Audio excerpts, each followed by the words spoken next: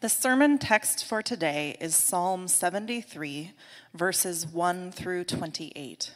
You can find this passage in the Blue Pew Bible on page 847. Listen as I read God's word. Surely God is good to Israel, to those who are pure in heart. But as for me, my feet had almost slipped. I had nearly lost my foothold, for I envied the arrogant when I saw the prosperity of the wicked. They have no struggles. Their bodies are healthy and strong. They are free from common human burdens. They are not plagued by human ills. Therefore, pride is their necklace. They clothe themselves with violence. From their callous hearts comes iniquity. Their evil imaginations have no limits. They scoff and speak with malice. With arrogance they threaten oppression. Their mouths lay claim to heaven, and their tongues take possession of the earth. Therefore, their people turn to them and drink up waters in abundance. They say, "How would God know? Does the Most High know anything?" This is what the wicked are like. Always free of care, they go on amassing wealth. Surely in vain I have kept my heart pure and have washed my hands in innocence. All day long I have been afflicted, and every morning brings new punishments. If I had spoken out like that, I would have betrayed your children. When I tried to understand all this, it troubled me deeply, till I entered the sanctuary of God. Then I understood their final destiny. Surely you placed them on slippery ground. You cast them down into ruin. How suddenly are they destroyed, completely swept away by terrors. They are like a dream when one awakes. When you arise, Lord, you will despise them as fantasies. When my heart was grieved and my spirit embittered, I was senseless and ignorant. I was a brute beast before you. Yet I am always with you. You hold me by my right hand. You guide me with your counsel, and afterward you will take me into glory. Whom have I in heaven but you? And earth has nothing I desire besides you. My flesh and my heart may fail, but God is the strength of my heart and my portion forever. Those who are far from you will perish. You will destroy all who are unfaithful to you. But as for me, it is good to be near God. I have made the sovereign Lord my refuge. I will tell of all your deeds. Here ends the reading.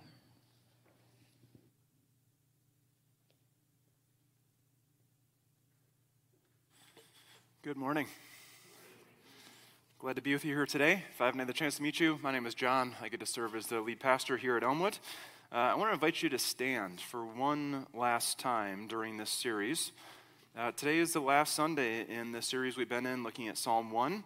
And as you know, if you've been here with us, we have been setting out to practice what the psalm talks about, which is meditating on the instruction of the Lord and letting it saturate our inner beings. And so we have, over these weeks, we have been saying Psalm 1 over and over and over again each week. And so this is part of the formative effect that God's Word has on us. And so I'm just really grateful for the time that we have been able to have doing this together. And we get to do it here one more time, although no one's stopping you from continuing to use the little card we handed out with these words on it and continuing to meditate on it. And so we just invite you to continue to do that. But would you say Psalm 1 here with me once more today?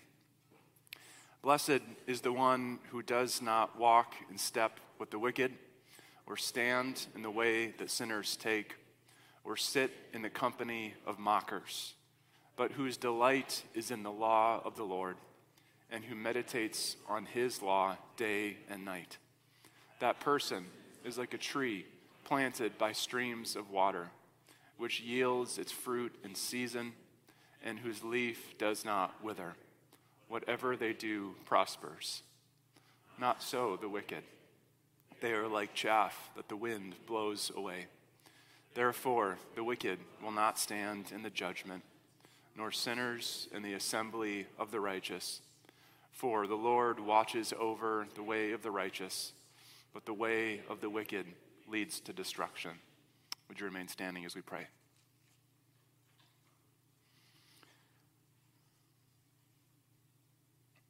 Lord, as we look at the psalm one more time today, we ask that you would be near to us in a special way. Lord, we thank you for the beautiful vision, the picture of the prosperous life that we see in Psalm 1, and we ask that you would continue to teach us. Lord, that you would continue to show us what it means to live a life of prosperity and abundance. Lord, we ask that you would not let this series that we've been in, not let this time that we've had repeating Psalm 1 over and over go to waste. God, we believe that your word never goes to waste, and so we're so grateful for the presence and the work of your Spirit that takes your word and applies it to our hearts and plants it deeply within us. And so we pray that you would, in ways that we don't even know yet, or maybe ways that we wouldn't expect, we pray that you would cause our time together in Psalm 1 to bear fruit. Meet us here today, oh God, we pray. And all God's people said, amen. You may have a seat.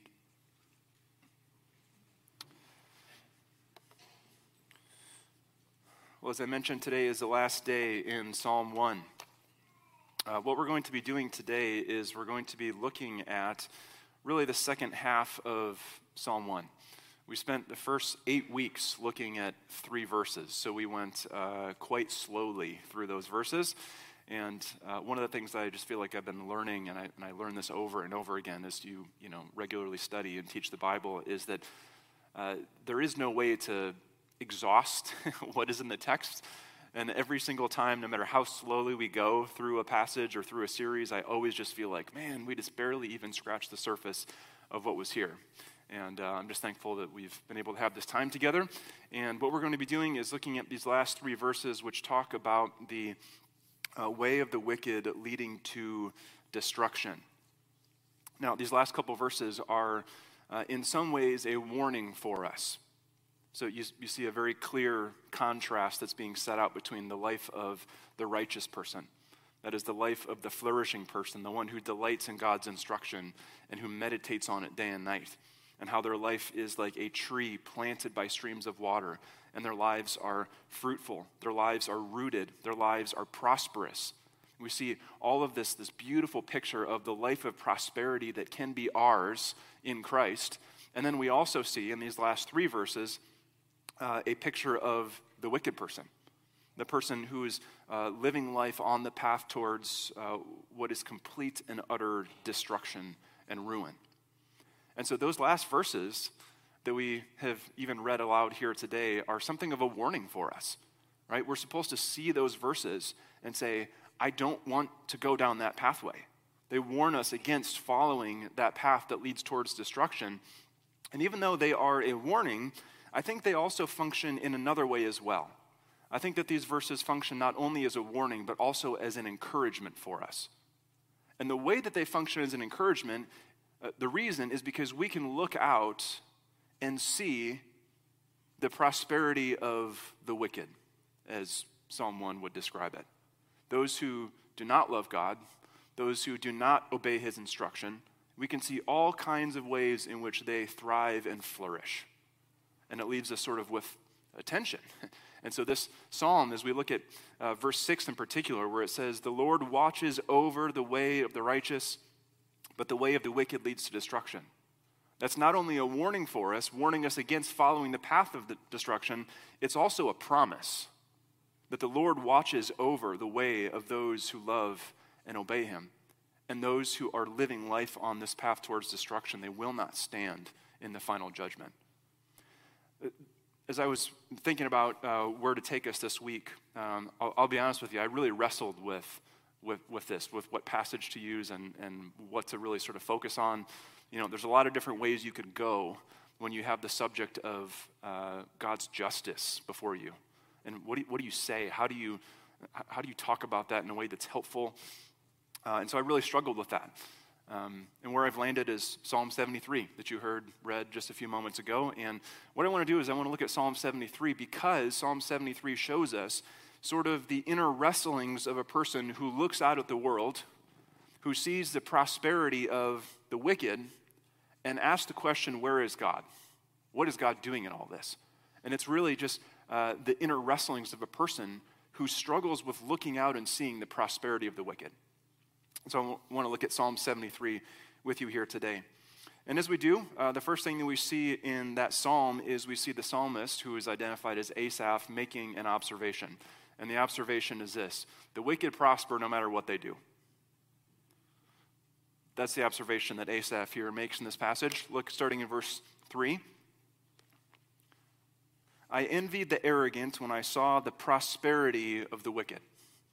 Now, you can't tell this from our English translation, but the word that's translated prosperity is the Hebrew word shalom, which, if you're familiar with that, you know that's a very, very significant, very important word in the Old Testament that's oftentimes translated peace, but it doesn't just mean peace as in the lack of hostility.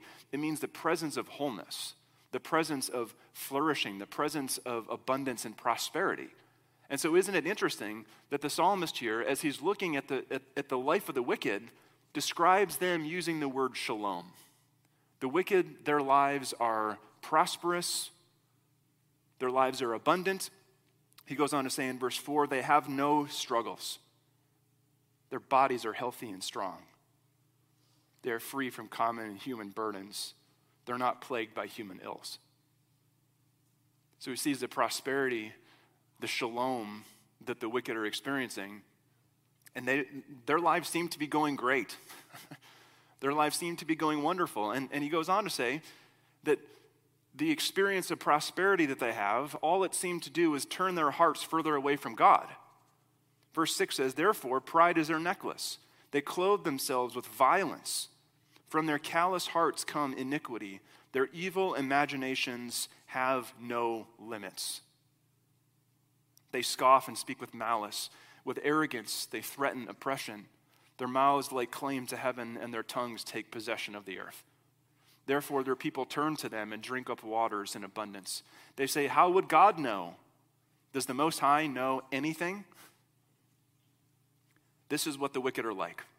Always free of care, they go on amassing wealth. So the observation of the psalmist here is very clear. The wicked seem to prosper no matter what they do. And that's in contrast with his life, where he says in verse 14, all day long I have been afflicted, and every morning brings new punishment.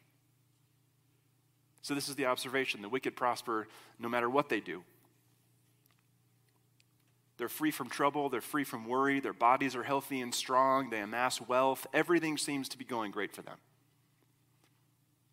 Have you ever found yourself able to identify with the words of the psalmist here? Have you ever found yourself asking the question, God, why is it that I look out and it appears as though those who do not love God, those who do not obey his instruction, which tells us how to live life best, how is it that those people who don't care about God's instruction at all, they seem to be flourishing and prospering, and I'm over here trying to do the right thing, doing my best to love and follow you, and my life is difficult? God, why is it that I'm over here doing the best I can to follow you, and my marriage is difficult, and my relationships are filled with frustration and tension? God, why is it that I'm over here doing the best I can to follow you, to love you, and it feels like I'm constantly living on the edge of a financial cliff, and at any moment, with any one thing that goes wrong, I'm going to get pushed and fall over the edge? God, why is it that I'm over here trying to do the right thing, and parenting is still so stinking hard? God, why is it that I'm over here trying to do the right thing, trying to follow you to the best of my ability, and my job just feels like a soul-sucking, life-draining thing I have to endure every day? My work is not meaningful. My work is difficult. I'm underpaid. It doesn't bring me joy. God, why is it that I look out and I'm doing the best I can to follow you, to love you, to serve you? And all these different areas of my life seem to be sort of in chaos and disarray. Now, on face value, Psalm 73 seems to completely contradict Psalm 1, doesn't it? Where in Psalm 1, we're told about the righteous person, everything they do prospers. And then Psalm 73 has the righteous person saying, all day long I have been afflicted, and every morning brings new punishment. Those don't seem like they're saying the same thing, do they? And then you've got Psalm 1 describing the way of the wicked and how the way of the wicked leads to destruction. And then Psalm 73 says, no, the way of the wicked leads them to prosperity, leads them to shalom, leads them to healthy bodies, leads them to lots of wealth, and they don't have any of the same common human burdens that I have. And it seems like these things are a complete contradiction of one another, doesn't it?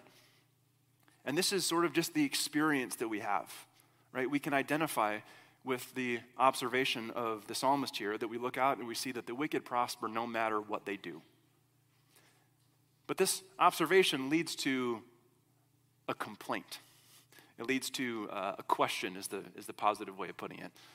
And the question is this: if the wicked prosper no matter what they do, what good is it to do what's right? Right? If the wicked prosper no matter what they do, and if I'm doing what I can to follow God, to do what's right, and my life leads to difficulty and pain, what good is it to do the right thing?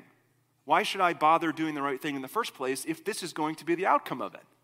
And so you can hear that in the words of the psalmist here. Verse 12, this is what the wicked are like, always free of care. They go on amassing wealth. Surely in vain I have kept my heart pure and have washed my hands in innocence. It hasn't been worth it. I've kept my heart pure. I've washed my hands in innocence. I've done all the right things, both externally and internally. And all day long I'm afflicted, and every morning brings new punishment. Why bother if that's going to be the result of it?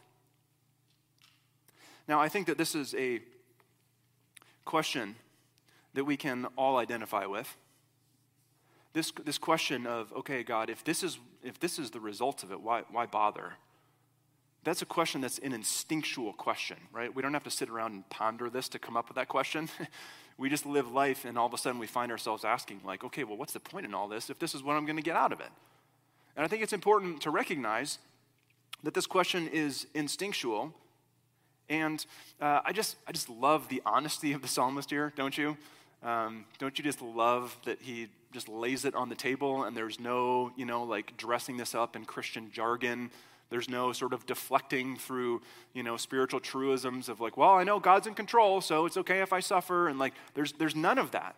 He's just living in, and in a way, wallowing in the rawness of real life and the observation that the wicked prosper no matter what they do. And so what good is it to even follow and do the right thing in the first place? That's just an instinctual question that comes up. And I think that it's important for us to recognize that this question, although it's instinctual, and there's nothing wrong with asking this question, there is a danger that is lurking within the question. And the danger of this question of why bother, the danger of that is that it exposes what's inside of our heart. It exposes a belief that we have. Okay? The belief that it exposes inside of us is here's what it reveals we believe. If I do what's right, God owes me a good life. That's what it reveals. Now, I want to be really careful here. It's one thing for us to come to God and to ask questions and to grieve over aspects of the life that He's given us. Okay?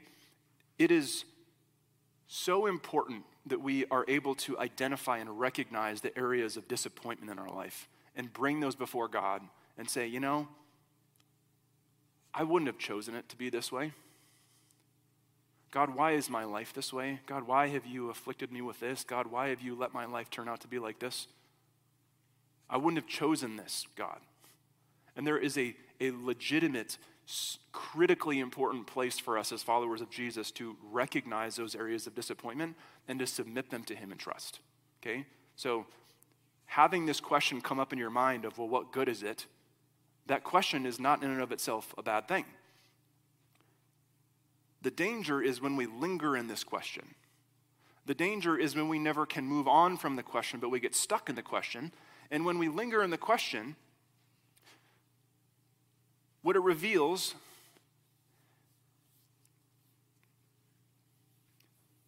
when we linger in this complaint, what it reveals is that God himself is not the goal of our obedience. Does that make sense? When we have this question, we say, God, I've done all the right things. This is the way my life has turned out. Why am I going to bother doing all the right things? It reveals that in the end, we're not actually after communion with God in the first place. We're after his stuff. It reveals that we are viewing our obedience as leverage to be used to get God to give us the life we want. It reveals that we basically come to God and ask the question. We say, okay, God, I followed the rules. I've done what you asked. Now where's my life? Where's my good life? Now fix it. Now do something different. Because if you don't, it's not worth it. And you see, it reveals that God himself is not the goal of our obedience. It's having a good life. It's having comfort and safety and security or success or fame or money or possessions or whatever else it is. Right? So this question is not a bad question for us to ask. It's an instinctual question that comes up. And we say, God, I don't understand. God, why bother? And when we linger there, it reveals that our heart is really set on getting a certain kind of life. Our heart is not set on having God himself. And so there's a danger in this question. Now, here's what I know to be true, because I've spent more time than I care to admit living inside that question. What I know is that that's a miserable place to live. It's a miserable place to be, to look at your life and to come to God and say, God, what good is this? That's a miserable place to live. And I know for a fact that some of you know what it's like to live in that place too. And the good news is that the psalmist here doesn't just give us the complaint, right? We don't just see the question here. We also see how the psalmist leads this to resolution. We see the solution to this. And the solution is this: we bring our complaint into the presence of God. That's what the psalmist does here, is he models for us what it is that we need to do in order to see this tension resolved in a way. What we need to do in order not to get stuck living in that question. And the answer, the solution, is we bring our complaint into the presence of God. Listen to what he says. Verse 16. This is a great summary of everything the psalmist has said to this point. When I tried to understand all this, it troubled me deeply, until I entered the sanctuary of God. When I came into the presence of God, I began to see things clearly. And then he says about the wicked, then I understood their final destiny. So as we bring these complaints into the presence of God, two things are going to happen. Number one, we're going to remember what we actually have. Because the psalmist brings this complaint into the presence of God and says this, verse 21, when my heart was grieved and my spirit embittered, I was senseless and ignorant. I was a brute beast before you. So in other words, he's saying, I wasn't seeing clearly. I wasn't thinking clearly. My mind wasn't right. I was stuck in this sort of weird place where I shouldn't have been. But then in verse 23, he says, yet I am always with you. You hold me by my right hand. You guide me with your counsel. And afterward, you will take me into glory. Whom have I in heaven but you? And earth has nothing I desire besides you. My flesh and my heart may fail, but God is the strength of my heart and my portion forever. Verse 28, as for me, it is good to be near God. I have made the sovereign Lord my refuge. When you look at the beginning of the psalm, it gives every appearance that it's the wicked who are the ones who are truly prospering. And then by the time you get to the end of the psalmist has the clarity to see that's not actually true. And the reason is because the righteous person has something that the wicked person does not have. And that is the presence of God, who is the source of life. And the psalmist is just remembering this. And 2 times in here, it says, I'm with you. Then in verse 28, it is good to be near God. We are designed for life in God's presence. And this is what the psalmist is rejoicing, that even though I don't have certain, external markers of prosperity in my life, I still have access to the presence of God, which is what I truly need. And so the psalmist here is remembering what it is that he actually has, even though there may be all kinds of things he doesn't have in his life. And for us, there may be all kinds of sort of external markers of prosperity or shalom or success or notoriety or wealth or whatever it is that we don't have. We may have all kinds of, a whole list of things that we don't have that we wish we had. But when we bring these things into the presence of God, what we remember is the thing we do have, is we have the presence of God. But not only this, when we bring these things into the presence of God, we not only remember what we actually have, we also can begin to see life from his perspective. Listen to verse 18. Surely you place them on slippery ground. He's speaking about the wicked person here. You cast them down to ruin. How suddenly are they destroyed, completely swept away by terrors. They are like a dream when one awakes. When you arise, Lord, you will despise them as fantasies. So he gets a clear perspective that reminds him that what they are experiencing may look like prosperity externally, but it's not actually true prosperity. It's not actually true shalom. It's a mirage of it. Now, the word picture that's used in Psalm 1, if you're there, look with me in verse 4. It says, speaking of the wicked, it says, they are like chaff that the wind blows away. Therefore, they will not stand in the judgment, nor sinners in the assembly of the righteous. The picture that's used to describe the wicked person is chaff. I'll give you a homework assignment. I'm not going to take the time to spell out all of these things here today, but my homework assignment is go home and spend 15, 20 minutes just looking at, sort of making a list of all the different things that are different about the tree and the chaff.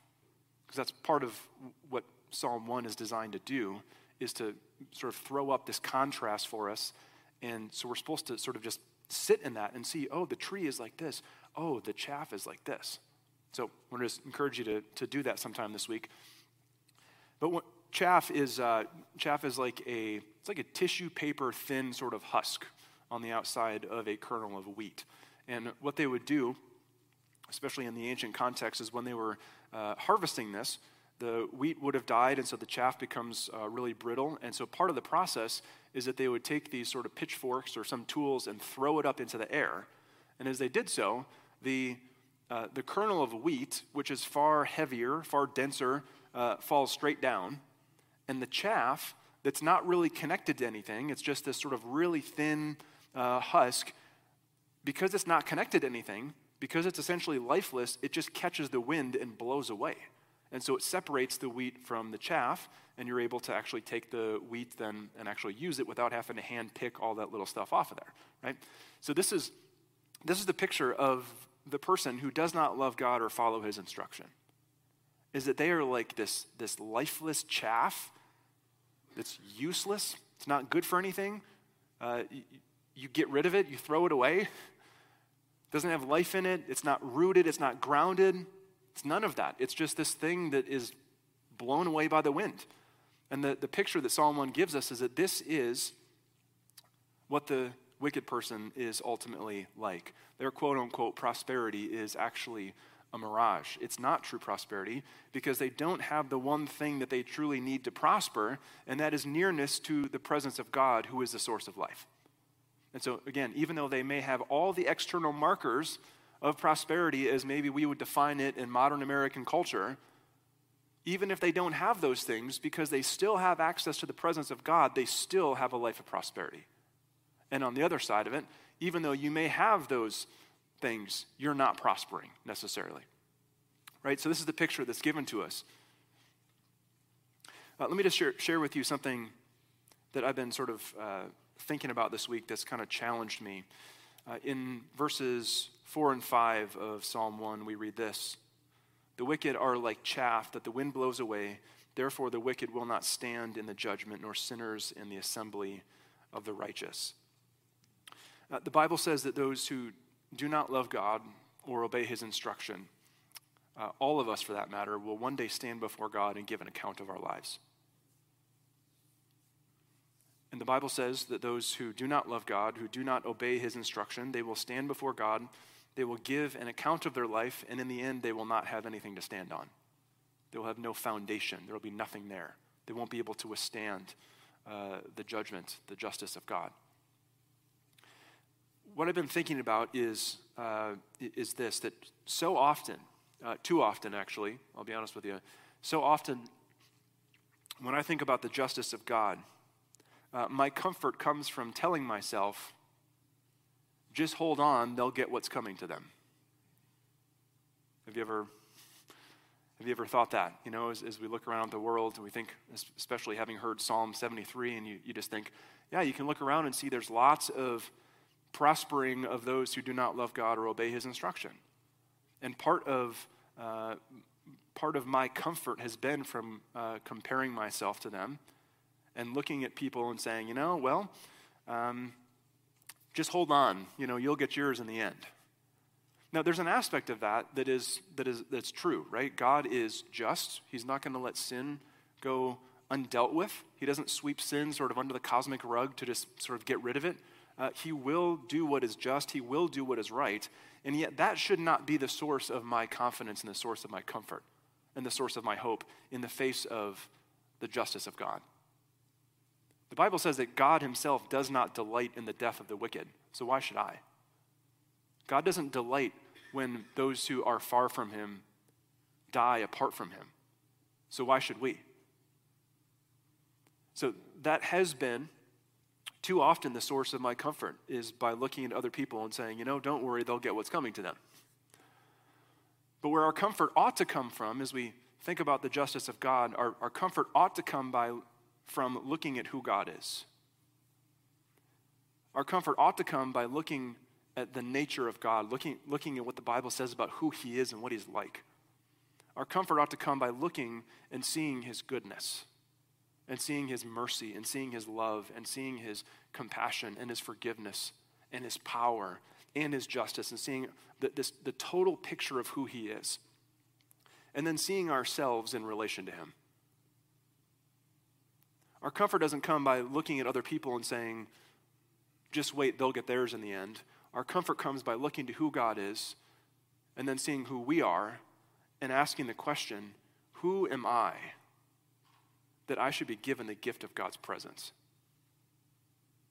That's where our comfort, that's where our security ought to come from.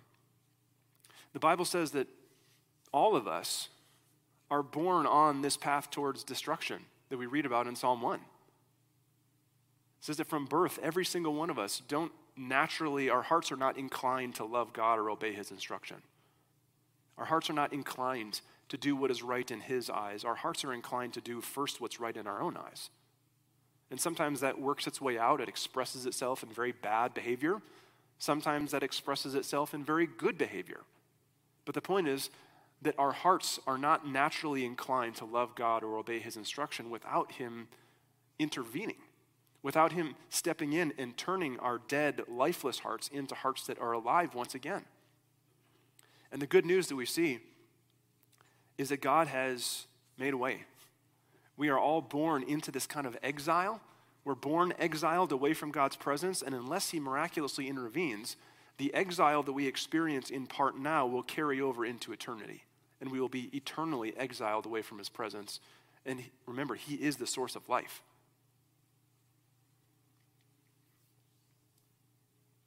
God has made a way for us to regain his presence. God has made a way for us to be in his presence again. And the beauty and the mystery of the gospel is that God has done this by taking on human flesh and experiencing injustice. God has made it possible for us to enter once again into his presence by taking on human flesh, by experiencing the worst of what the world has to offer, and by being the victim of injustice. And as he was the victim of injustice, as he suffered and died and was executed as a criminal unjustly because he had done nothing wrong, as that happened, what we're told is that was actually the very moment when God was purchasing our deliverance. That was the very moment when God accomplished our deliverance and our salvation. And it's through that action of Jesus suffering and dying on the cross that we can be forgiven of our sin.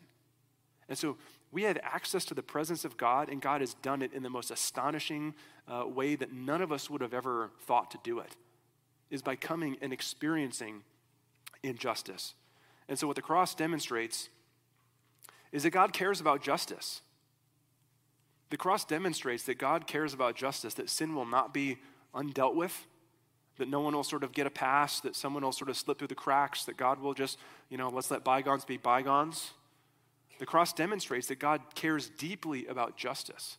He cares deeply about what is just and right and fair. And so often, don't we? We think about injustice, and we tend to think about the people and the situations out there, however you might define what that injustice looks like. We tend to define it that way, and we so often forget that the true act of injustice is that we have lived in defiance of our Creator. And so the injustice is not out there in our world. The injustice is inside of every single one of our hearts as we have lived in disobedience to God. And even in spite of that, God has made a way for us to be in his presence once again. And so we get to remember and celebrate God's forgiveness and his salvation and his justice as we come to the communion table today. Now, one thing I want to do in these last few moments is, I brought my phone up here so I can have a timer. Psalm 1 is designed in part, we're supposed to read Psalm 1 and have a longing to be like the tree. We're supposed to read Psalm 1 and have this deep longing of, God, make me like that tree.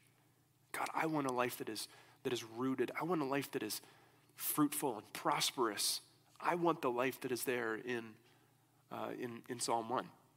And so what I want to do is just have maybe a more extended time of silence before we come to the communion table, where we can just sort of sit before God and use this as an opportunity to come before him and say, God, would you make me like that tree of Psalm 1?